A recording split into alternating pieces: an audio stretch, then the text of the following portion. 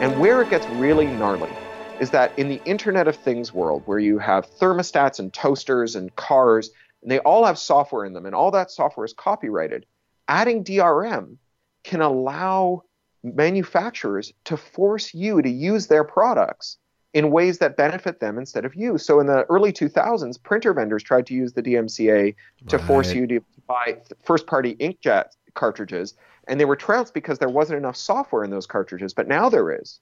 Right now, refilling your inkjet cartridge could be a felony.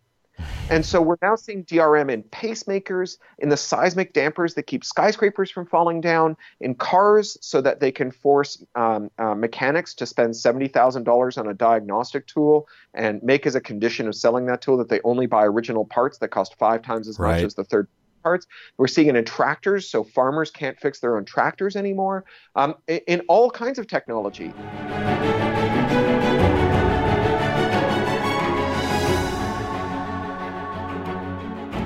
Hello, everybody, and welcome back to Firewalls Don't Stop Dragons. We've got another great show for you this week, and the second part of our very entertaining interview and very informative interview with Cory Doctorow. And today we're going to pick up where we left off last week. Last week, if you missed it, we talked about kind of the origins of copyright and how we got where we are today and how it affects all of us today in our digital lives, basically on a daily basis. And we're going to really dig into why that matters so much today when we start talking about digital rights management. Or DRM. We'll throw that term around a lot during this interview, but DRM, just think of it as copy control. This is how the content providers basically keep you from doing what you want with the stuff that you supposedly purchased. So that'll be coming up here in a little bit. Before we get into that, though, let's start with our usual news of the week. I got a handful of things I'd like to go through with you. And, of course, at the end of the show, I've got my tip of the week. First of all, we just passed the second Tuesday of the month, and for all of you with Microsoft products, you know what that means. It's called Patch Tuesday. So once a month, usually, Microsoft releases patches for all its products, including Windows and Microsoft Office in particular. And there were a couple big bugs fixed with the release from last week, including Internet Explorer, Microsoft Edge, Microsoft Windows, Microsoft Office and Office Services, Skype, yada, yada, yada, yada. So be sure, as always, to update your software. And with Microsoft Office, you could usually do that by just launching one of the Office products, Excel or Word or PowerPoint or one of those. And when you launch it, it should automatically kick off your software update checker, and it will go get that. Obviously, for Windows itself, make sure you just have your auto update turned on for Windows, and that will just happen automatically. So make sure you get that fixed. There was the last patch fixed, as it usually does, some pretty crucial bugs. So patch early, patch often, as we like to say.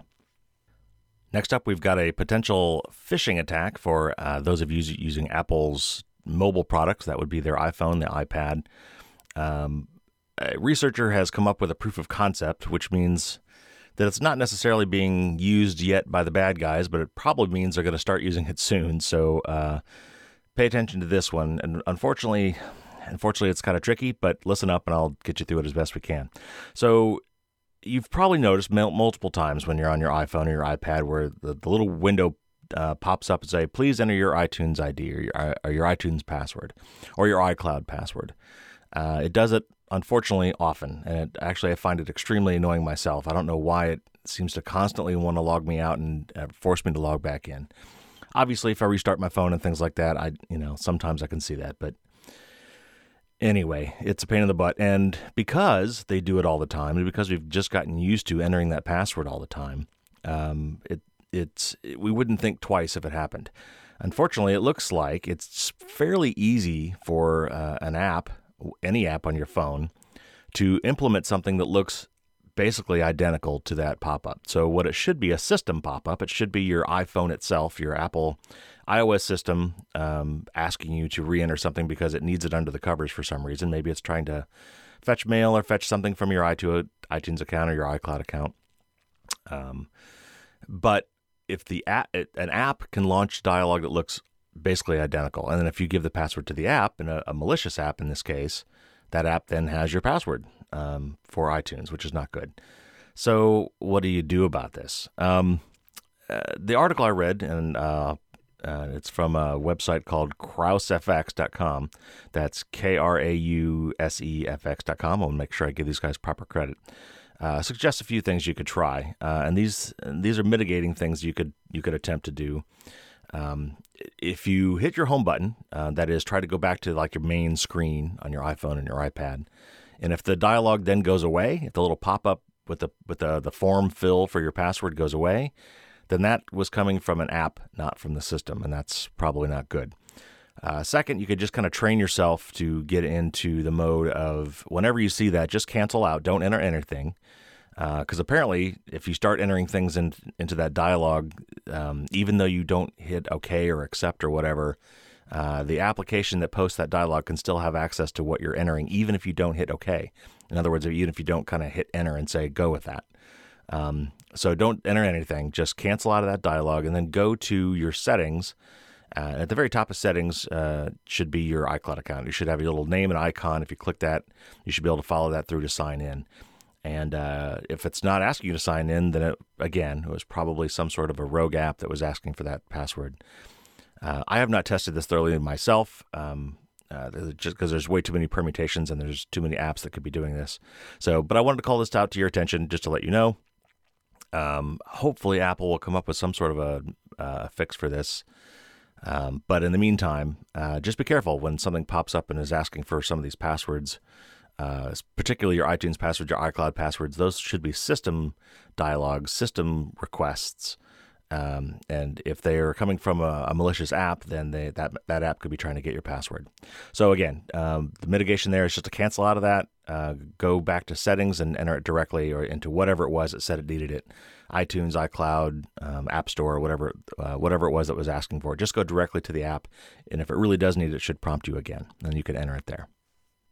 And next up, I want to update you on a court case that's been going on between the U.S. government and a web hosting site called DreamHost. We talked about this a couple months ago with somebody from the EFF, I believe. Basically, when the Trump inauguration was coming around, there was a group of protesters who put together a website called Disrupt J20. Mostly it was just people complaining about the president or complaining about, Donald Trump. And part of it was organizing counter-protests for that day. Unfortunately, there were some people involved in that effort that were actually planning to, quote, do premeditated rioting. So according to this article, and I'm going to read you little pieces here from this article from the Naked Security blog, which is a great blog from Sophos. Sophos is a company that does antivirus products. So from the article, it says, quote, on Inauguration Day, some rioters were armed with hammers, crowbars, wooden sticks, and other weapons. The government says that both civilians and police officers were hurt in the riot, unquote. So obviously that's never good. While we always want to be able to have free speech and protest and politely and, quietly and safely without doing harm, we need to be able to express ourselves, but not in any kind of a way that hurts people or property. So that's never good, and the government had a right to try to find out who these people might be. Unfortunately, the government came in and basically said, okay, we want to know everybody. We want the information on everybody who ever visited this website, which was like 1.3 million visitors. Obviously, this is overbroad. Anybody who respects the Constitution, the Fourth Amendment, and, unreasonable search and seizure would have to say, okay, that's too broad. And thankfully, the judge said so. And back in August, I think it was, he kind of said, okay, this is too broad, so we need to have some procedures around this and how are you going to protect people. However, in the meantime, he's come down and recently said that we need to do it a little further than that. So again, let me just quote something from this article, from this blog post. On Tuesday, Washington, D.C. Chief Justice Robert Morin issued a revised order that said the government prosecutors had no right to, quote, rummage through the information contained on DreamHost's website. Continuing, it says, while the government has the right to execute its warrant, it does not have the right to rummage through the information contained on DreamHost's website and discover the identity of or access communications by individuals not participating in the alleged criminal activity, particularly those persons who are engaged in protected First Amendment activities, unquote. So, yes, that's good. That sounds like the right way we want to go. We obviously need the right to pursue information about specific individuals that were involved in illegal activities. So I think this struck the right balance. So I just wanted to kind of bring that up because I know we talked about it on a previous show, and just bring up another example of some of the things we've talked about frequently on the show about where we draw the line between mass surveillance and targeted surveillance in in continuation of a warrant where we actually have probable cause and specific information on particular people. That's the way it's supposed to work. So anyway, that's a good story. Don't wanted to catch you up on that one. And next, I've got a story about passwords, the things we love to hate, the bane of our digital existence today. Kind of a funny story, but one that we've all unfortunately had to deal with for many, many years, and hopefully not too many years more. There's a government agency called NIST, or the National Institute of Standards and Technology, or NIST for short. And these guys put together all sorts of guidelines, and some of the guidelines that they put out and publish have to do with cybersecurity. And there was one that they put out, I think back in 2003. I'm not even going to mention the poor guy's name because he's gotten all sorts of grief for this. But there was a guy, a manager at the NIST, who put out these password guidelines on what makes a good password and what a good password policy is. And some of the things he put out are things that you're going to recognize as soon as I start talking about them.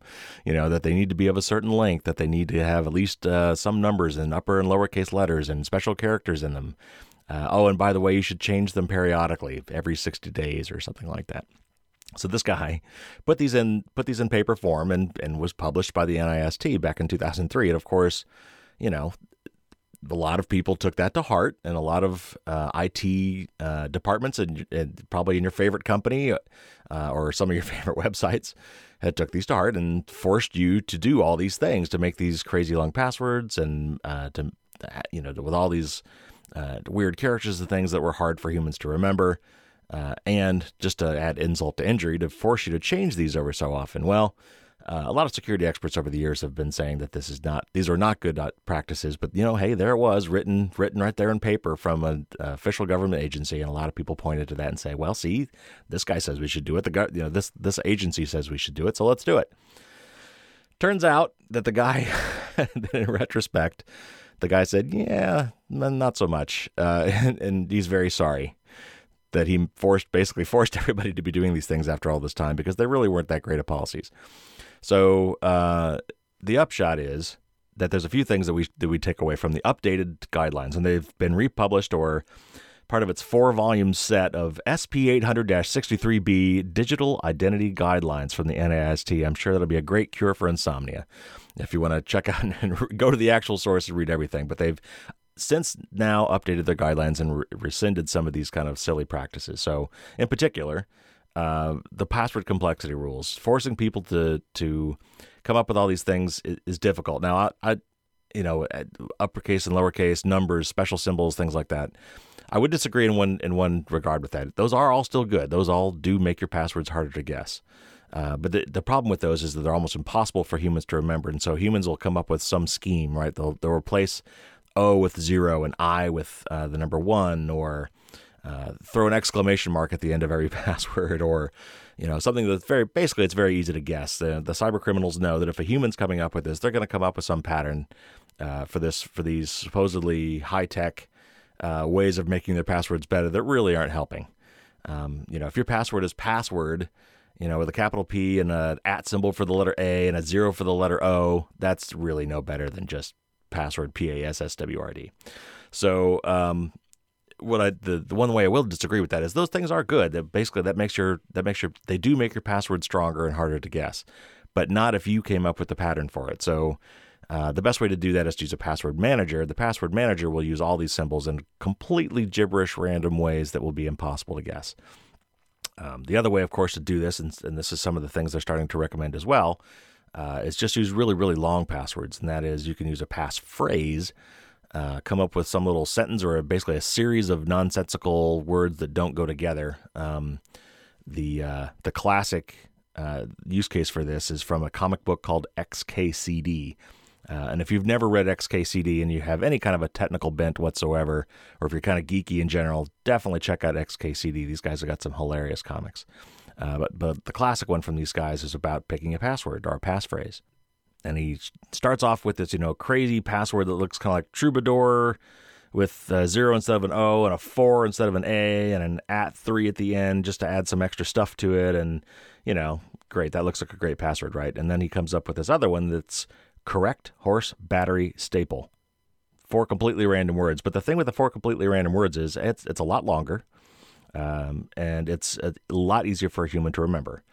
you could come up with some little mnemonic. And in the diagram, they talk about they show this guy thinking of a horse, and the horse says that's a battery staple, and someone says correct. So correct horse battery staple. So you can come up with ways to remember things like that, and it's mathematically speaking harder to guess than this other shorter password, even though that shorter password had upper and lower and numbers and special characters and all those kind of things in it. Anyway, to make a long story short, this guy came up with these things a long time ago, and as part of being the NIST, and now he has since come back and said, yeah, that was kind of silly. The other part with the silly was changing your passwords, because if they force you to change your password every so often, every human's going to do the same thing. They're going to come up with some pattern. They're going to take their password and put a 1 at the end, and then they're going to put a 2 at the end, and then a 3 at the end, and they're going to keep going until they get to 9. They're going to wrap back to 0 or 1. Again, that doesn't really make for better passwords. So anyway, I thought it was kind of funny, and I just wanted to make, if anybody comes up to you and said, oh, no, these are the accepted practices. You must have all these things in your password, and you must, these special characters, and you must change it every so often. You can point them right back to the new NIST guidelines that say that is not the case. All right, now it's time to finish up our interview with Cory Doctorow, our part 2 of a 2-part series. In the first part, again, we talked about copyright and where it came from and how it's sort of morphed and been abused by corporations over the years, including Disney and Mickey Mouse was always the classic case. So if you didn't catch the first one, I recommend you go back and listen to that for sure. But today we're going to pick up where we left off, and we're going to talk about how corporations today are trying their hardest to control everything that you quote-unquote buy from them. Even though you supposedly own it and bought it, they are doing their best to control how and when and where you can consume that content, watch your movie or listen to your music, all these things. So anyway, fascinating. Let's get into our part 2 of our discussion with Cory Doctorow. Let the silent voices be heard. It's the rallying call that started it all. AmericaOutloud.com. For a wide spectrum of programming from world and political news, societal and cultural stories, law enforcement, our military heroes, and much more. News blogs, informative podcasts, and entertaining videos. Welcome to the new era in communications, America Out Loud Talk Radio.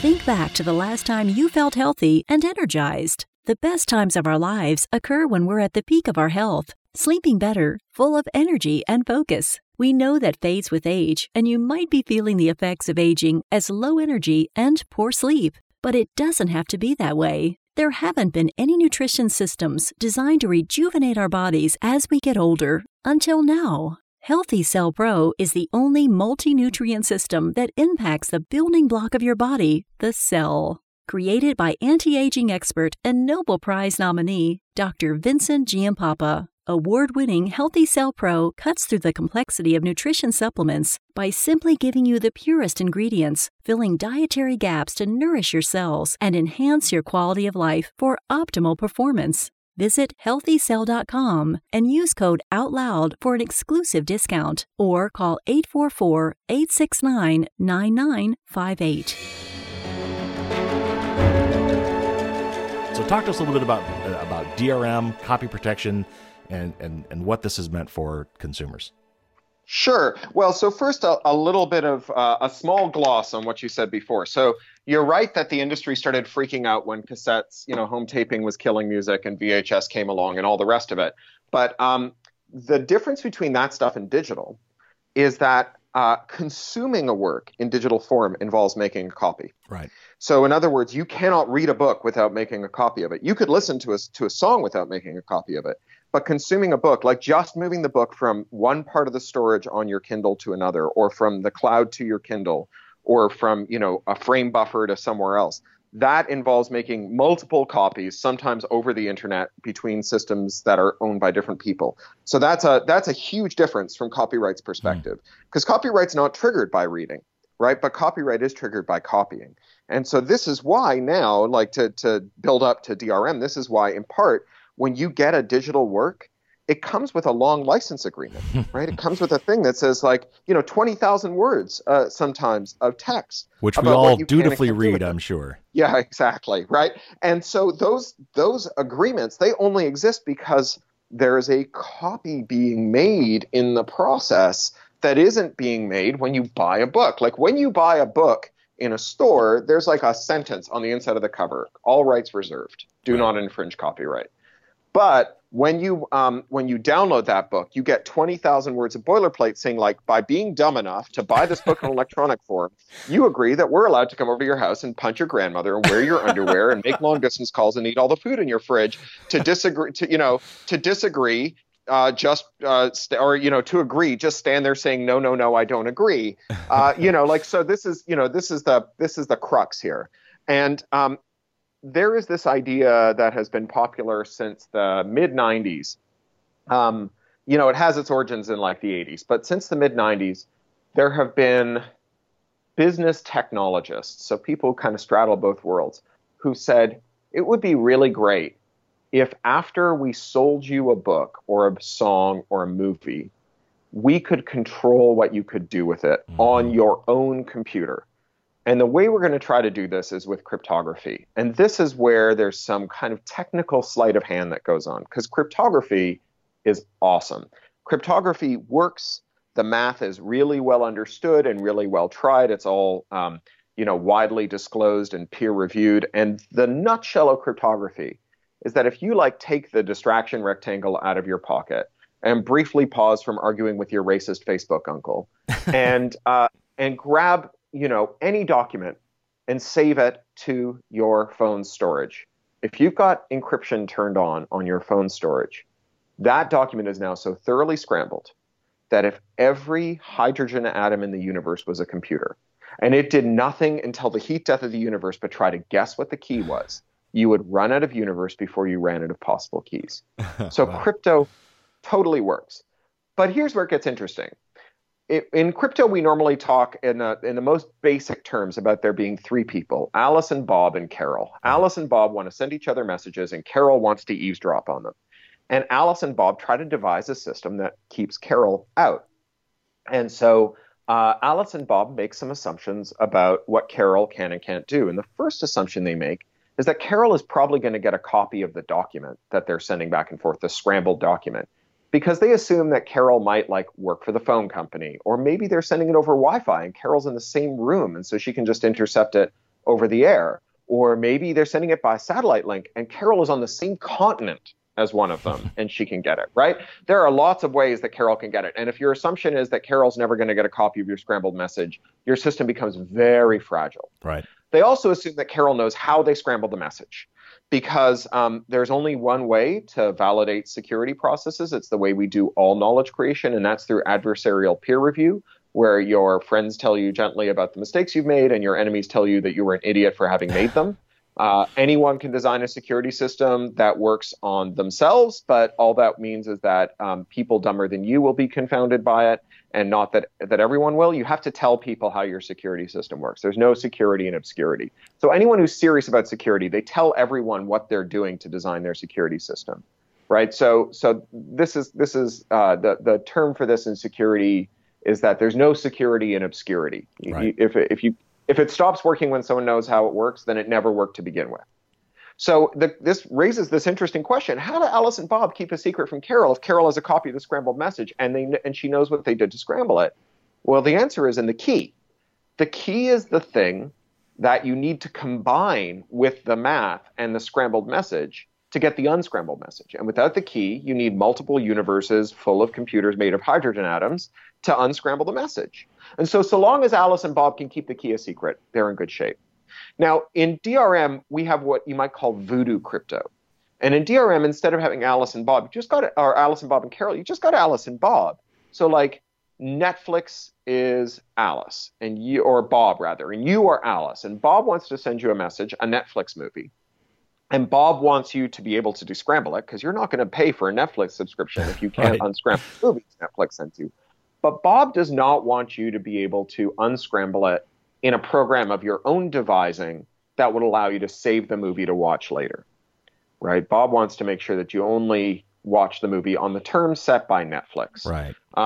There's other examples of this. Apple wants to send you an app. Apple wants to make sure that you can install the app. Apple wants to make sure that you can't install apps that are sold to you by someone other than Apple. So Apple wants to make sure that you can only install software that they have sold you and not software that third parties have sold you. That way they can force everyone who makes software for their platform to sell on their store, which means that Apple gets 30% of every purchase. Nice deal for Apple. Yeah. And so Bob sends Alice the movie. Bob is Netflix. Alice is you.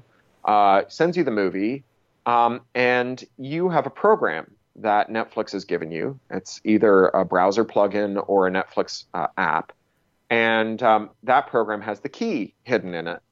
And so that program descrambles the movie and then throws it away as you're watching it. So as the frames go by, it's just disappearing them. And what Bob is hoping is that you will never look hard enough at that program that he gave you to figure out where he hid the key. And the technical term for this in security is wishful thinking. Because you don't give the key to your adversary. That's where it all stops working, right? Remember, the thing that makes crypto work is that guessing the key is really hard. So long as you don't have the key, you can never get at the secret. But once you have the key, right, you can't get at the secret. That's the point. If having the key doesn't get you at the secret, then there's no point in using this stuff at all.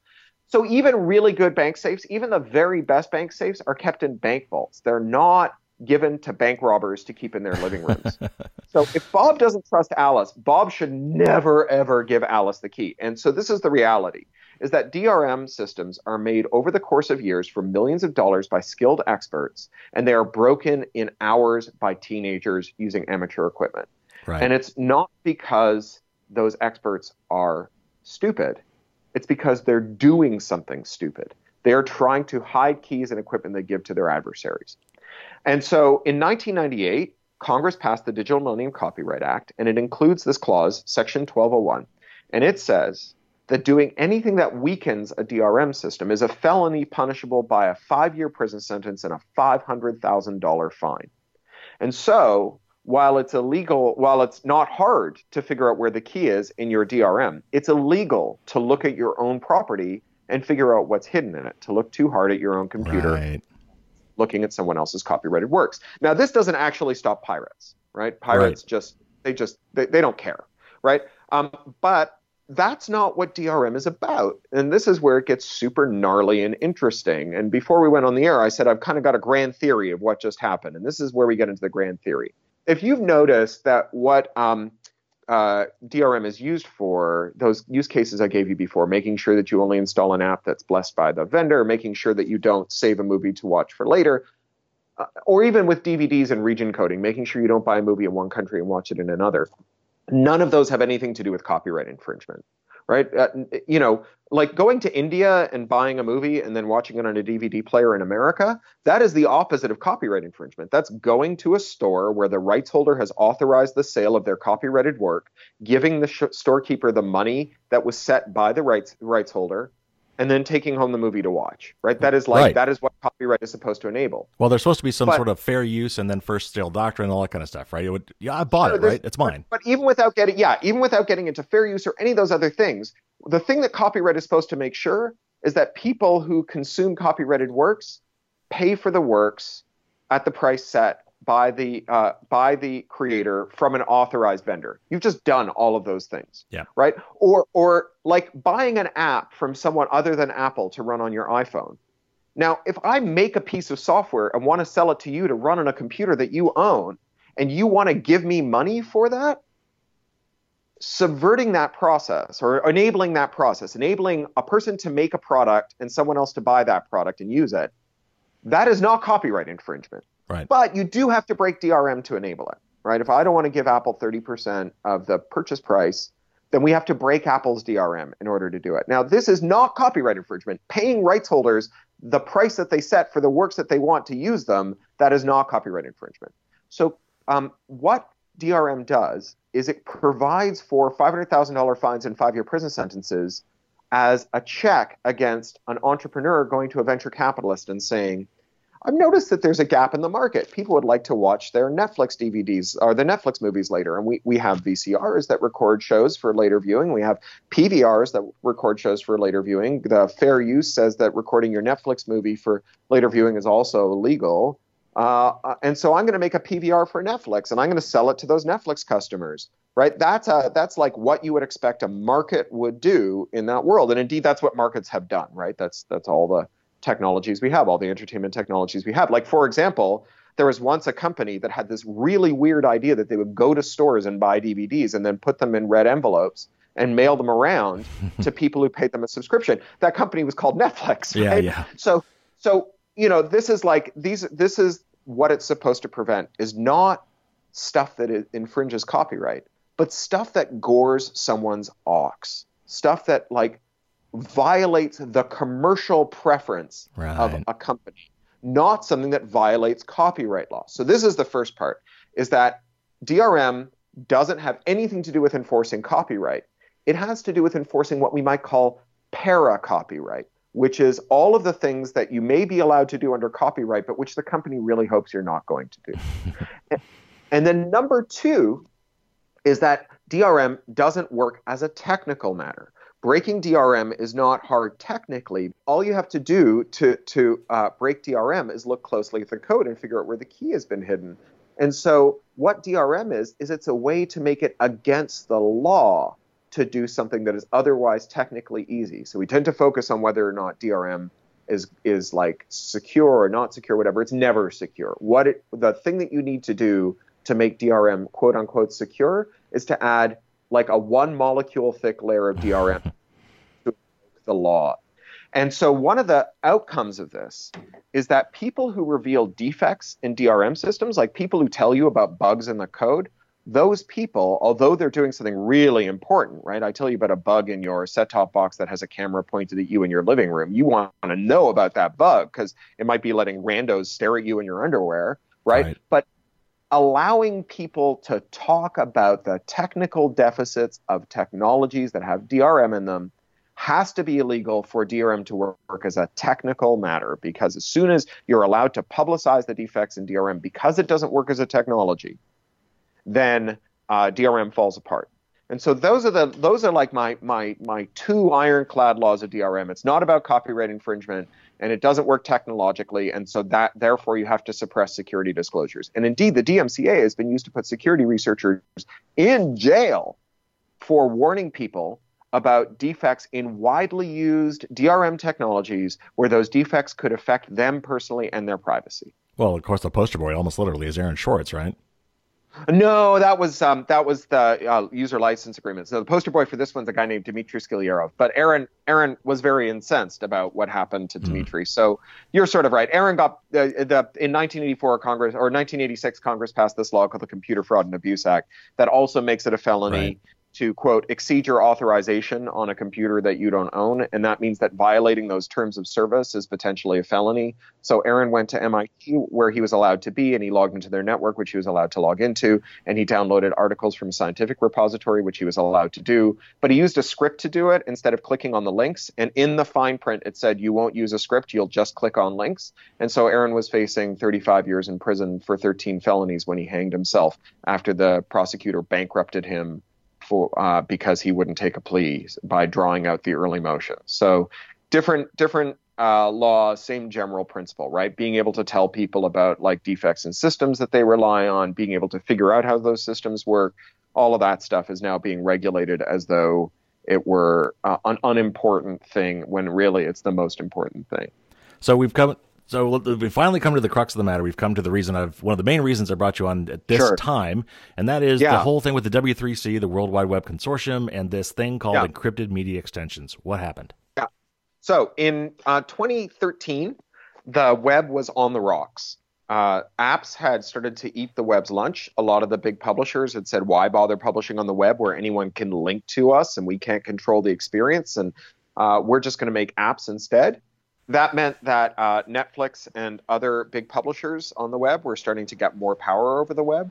And at the same time, the web standards were moving along. So browsers have been, they were kind of grown instead of designed. There are all these different browser technologies that like merged, and, there were browser wars.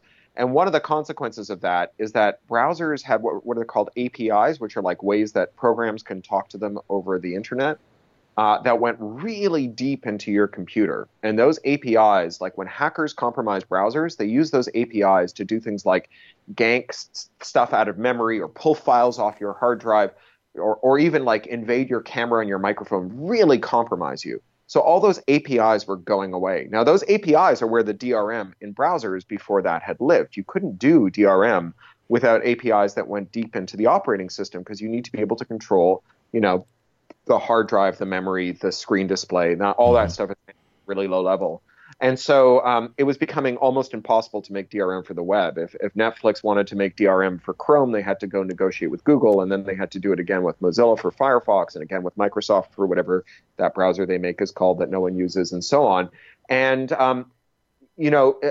against that backdrop, a weak web and a web where DRM wouldn't be supported anymore, Netflix and a few other media companies, the BBC is one of them, they went to the World Wide Web Consortium, where open standards for the web have always been made, and they said, either you make us a standard to enable DRM on the web, or we'll just stop putting stuff on the web. And its demise will be hastened. And so they made a terrible compromise. They said, all right, we are going to design this thing called encrypted media extensions that is half of a DRM system for the web. It's the thing that you use to talk to the DRM through the web, the way you hook deep into the operating system. And in some ways, this is even worse than making a whole DRM, because one of the cool things about open standards is anyone can make them. So like once there's a standard for JPEG images, anyone in the world who wants to make a browser that can display a JPEG image just follows the recipe in the standard and they can do it. And moreover, if you join the W3C, you have to promise never to use your patents against anyone who's doing that. So you don't even have to worry about that someone might have patented displaying JPEGs. If they're in the working group that's designing the standard for JPEGs, then you can just do it. But because half of the DRM wasn't being made by the W3C, all the major browsers would be able to support DRM, and none of the other browsers that were in the future would be able to do it without getting permission from many people. So it was like an open standard that wasn't really open. And so this has lots of problems, right? The security research problem, that's a huge one, because breaking DRM is illegal even if you're doing it for a legitimate reason. Suddenly you've got this browser technology that's used by 2 or 3 billion people around the world, and there's a part of it that no security researcher is allowed to examine. And if that has a defect, then literally billions of people are at risk for everything they do in their browser, right? That's the letter you sent to your doctor, and we're buying a house. The escrow documents I've gotten and displayed in my browser this week are full of like toe-curlingly frightening personal information. All of that stuff is suddenly available to anyone who can break it, and security researchers can't raise the alarm. Meanwhile, like bad guys who figure out the defect is there, they can go on and sell that defect to criminals, because criminals don't care that it's against the law to promote the defect. But there's other problems, right? Like maybe you want to be able to do adaptation for people with disabilities. So like say you want to make a tool that buffers Netflix video and looks ahead a few frames to see if there's a strobe that might trigger a seizure. Mm-hmm. I have a friend, the woman who works at the mailbox where I get my mail. She has photosensitive epilepsy, and the worst seizure she ever had was 5 seizures in a row that hospitalized her while watching a movie on Netflix. Oh, wow. Because of a strobe in it. There's just like, you might just want to do something that is legal, but that gores someone's ox. Netflix exists because they could mail red envelopes full of DVDs around. The studios didn't like it, but they couldn't stop it because preferences are not laws. But if you have to break DRM, then preferences become laws. And so this is like the end of new technologies on the web. This is every pirate wanting to be an admiral.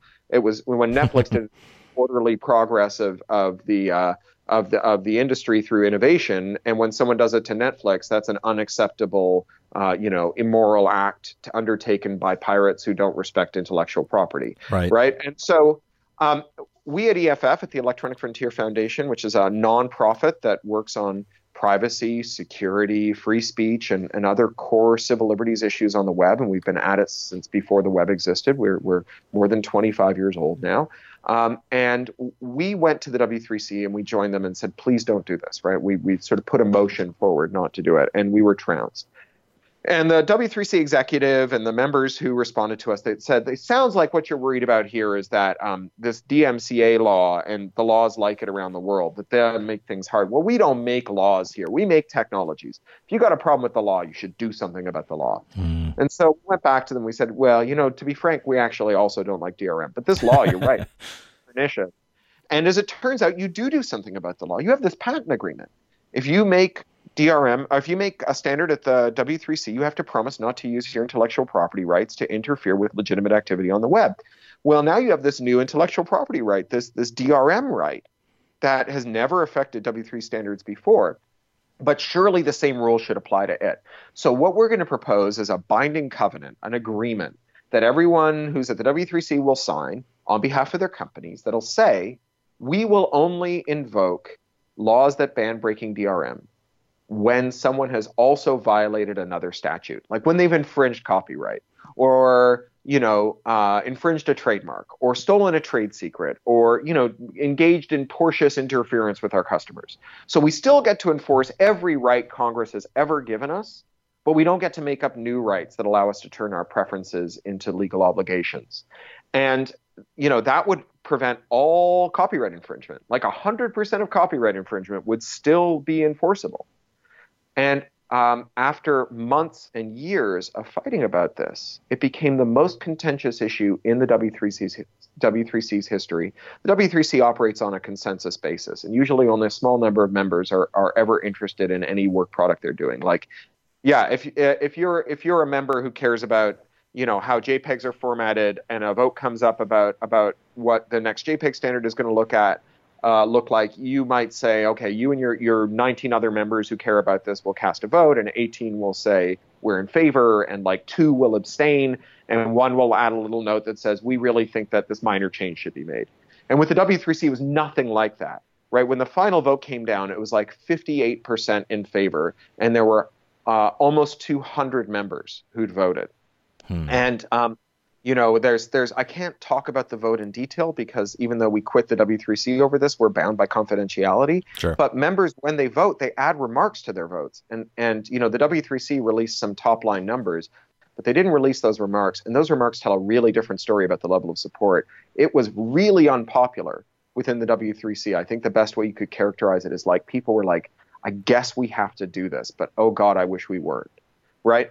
And so the interesting thing about this is when you read the arguments, both from the W3C itself and from the members who supported DRM, and that you ask them well, why couldn't you let people disclose defects in DRM that might protect people? They said, well, if you know how the DRM works, then it stops working. Right? Well, that's security through obscurity, right? Then it's not security, right? So that's our second point, right? DRM is not a technical matter, it's a legal matter. And then when you look at what they did, what they voted against allowing people to make uses that were lawful, that they disagreed with. You see that this has nothing to do with copyright infringement. This only has to do with extending your preferences into rights. And where it gets really gnarly is that in the Internet of Things world, where you have thermostats and toasters and cars, and they all have software in them, and all that software is copyrighted, adding DRM can allow manufacturers to force you to use their products in ways that benefit them instead of you. So in the early 2000s, printer vendors tried to use the DMCA to force you to buy first-party inkjet cartridges, and they were trounced because there wasn't enough software in those cartridges, but now there is. Right now, refilling your inkjet cartridge could be a felony. And so we're now seeing DRM in pacemakers, in the seismic dampers that keep skyscrapers from falling down, in cars so that they can force mechanics to spend $70,000 on a diagnostic tool and make as a condition of selling that tool that they only buy original parts that cost 5 times as much as the third parts. We're seeing it in tractors, so farmers can't fix their own tractors anymore, in all kinds of technology. And browsers are the front end for all of those technologies. So now we have the technologies using DRM in ways that makes it impossible to report on security defects and technologies that can literally kill you.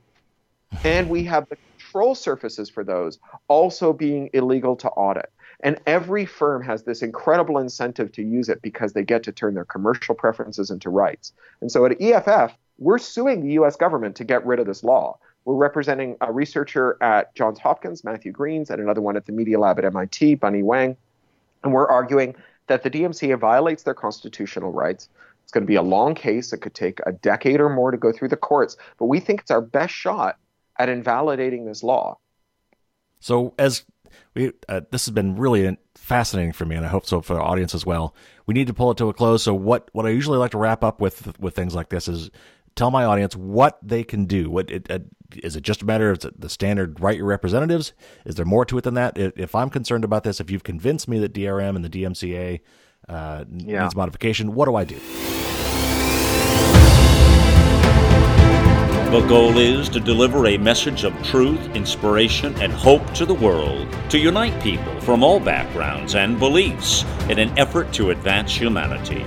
News blogs, informative podcasts, and entertaining videos. It's AmericaOutloud.com, where the conversation never ends, with 24/7 streaming on our free apps on both Android and Apple. Welcome to the new era in communications, America Out Loud Talk Radio.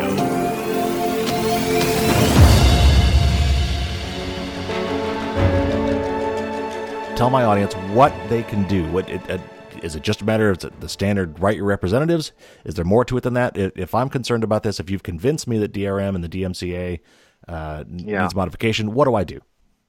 So alas, a lot of our options have closed because the W3C process ended. And it's kind of a weird and ironic fact of life that people find it hard to understand the technical details of a process like this, but they can understand when the process is rotten, right? When a group like EFF quits and walks away, they're like, oh, something terrible must have happened there. But in the 3 years that we were like, hey, everybody, something terrible has happened here, people would look at it and go, oh, that looks too complicated. And so we had a lot of options to do something great there, and they collapsed. And so that's a real bummer. And I hate to be such a Debbie Downer here. But on the other hand, EFF, we've spent 25 years squeezing our members' dollars until they holler to do more with less than any other activist group I've ever been involved with. And, my wages there are actually paid out of a grant from the MIT Media Lab. I'm a research affiliate at the Media Lab. And so I don't get paid by them. If you give them money, it doesn't go to me.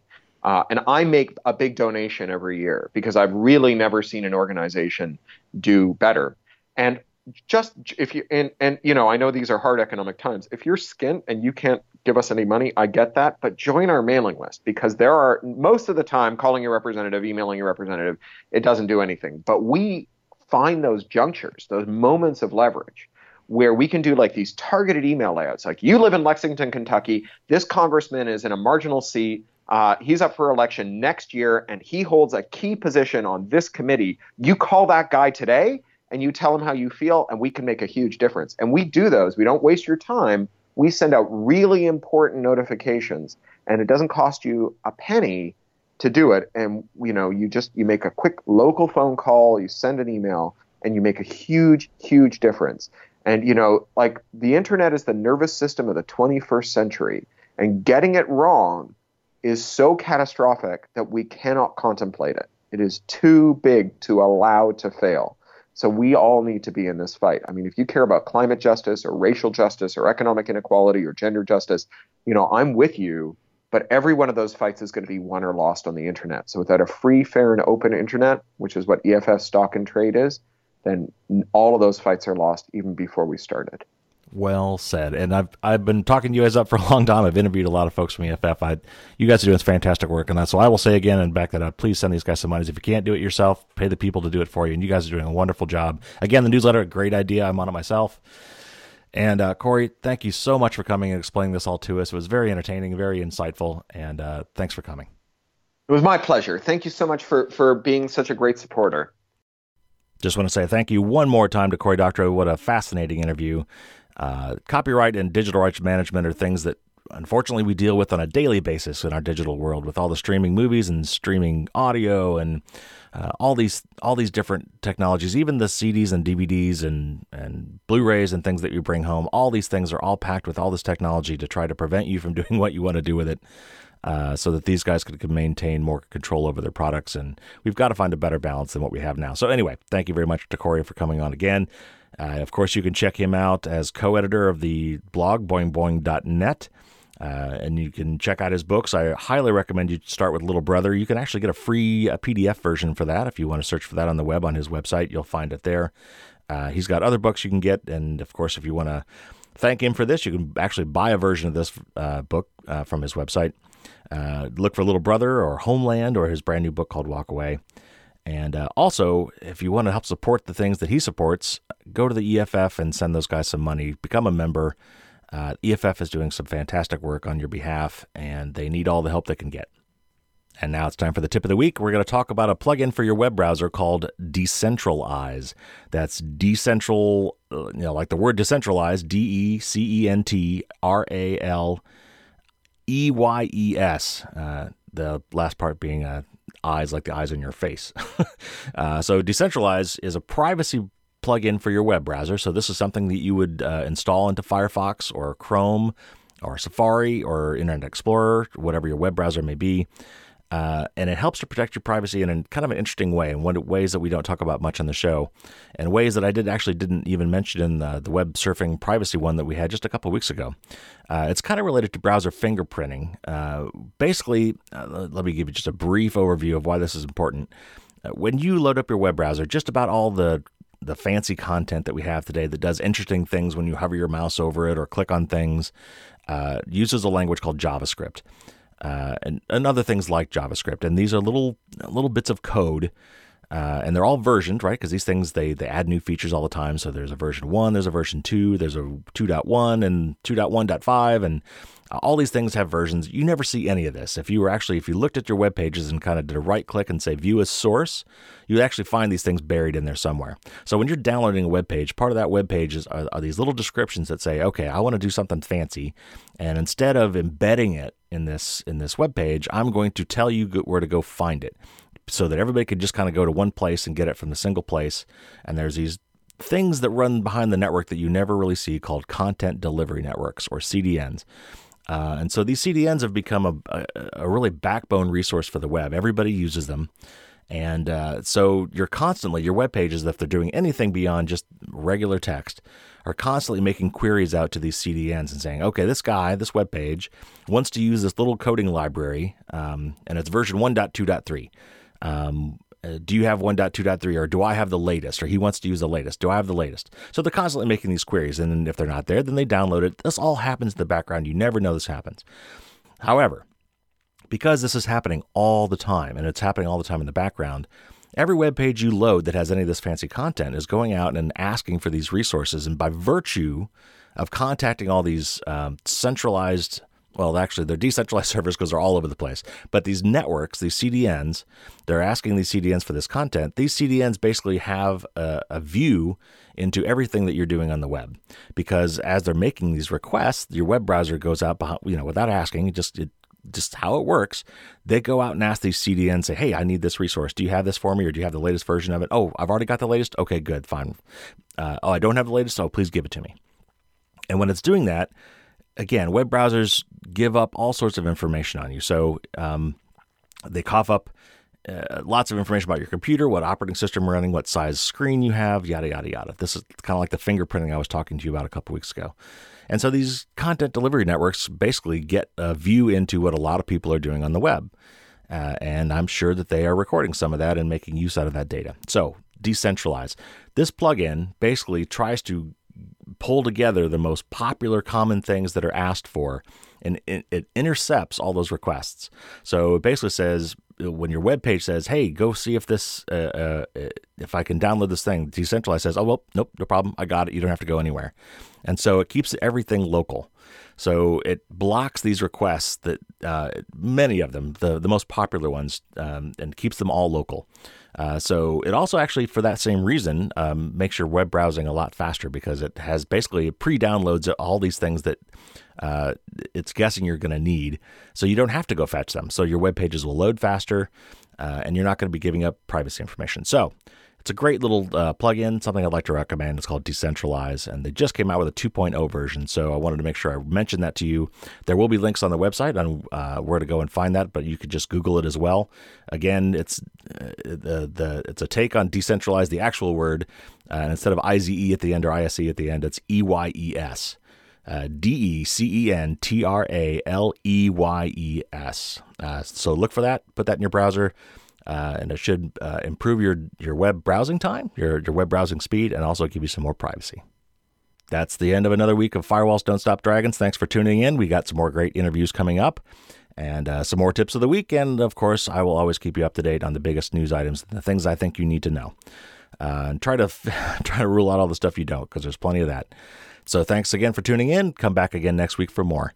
And as always, if you'd like to help me to help you on my quest to educate people about privacy and security on the net, go to patreon.com/Firewalls Don't Stop Dragons. You'll find a link on my website, firewallsdon'tstopdragons.com, as well as my pages on AmericaOutloud.com as well. And there's a lot more information there. You can go check that out, and perhaps you can help me out to help you. You can sign up for weekly tips as well. Sometimes they overlap with ones in the web show. Sometimes they're different, but they come directly to you every Sunday night. If you want to sign up for a newsletter, you can go to Firewalls Don't Stop Dragons to get my newsletter there and get those tips of the week. I also have a blog that you can check out when you have some time. Of course, there's always the book on Amazon.com called Firewalls Don't Stop Dragons with well over 100 tips with pictures and step-by-step instructions for all of the things we talk about on the show and much, much more. And otherwise, just keep it tuned right here, and we'll come back next week, and I'll have more information for you. Until next week, folks, don't get caught with your drawbridge down. Take care.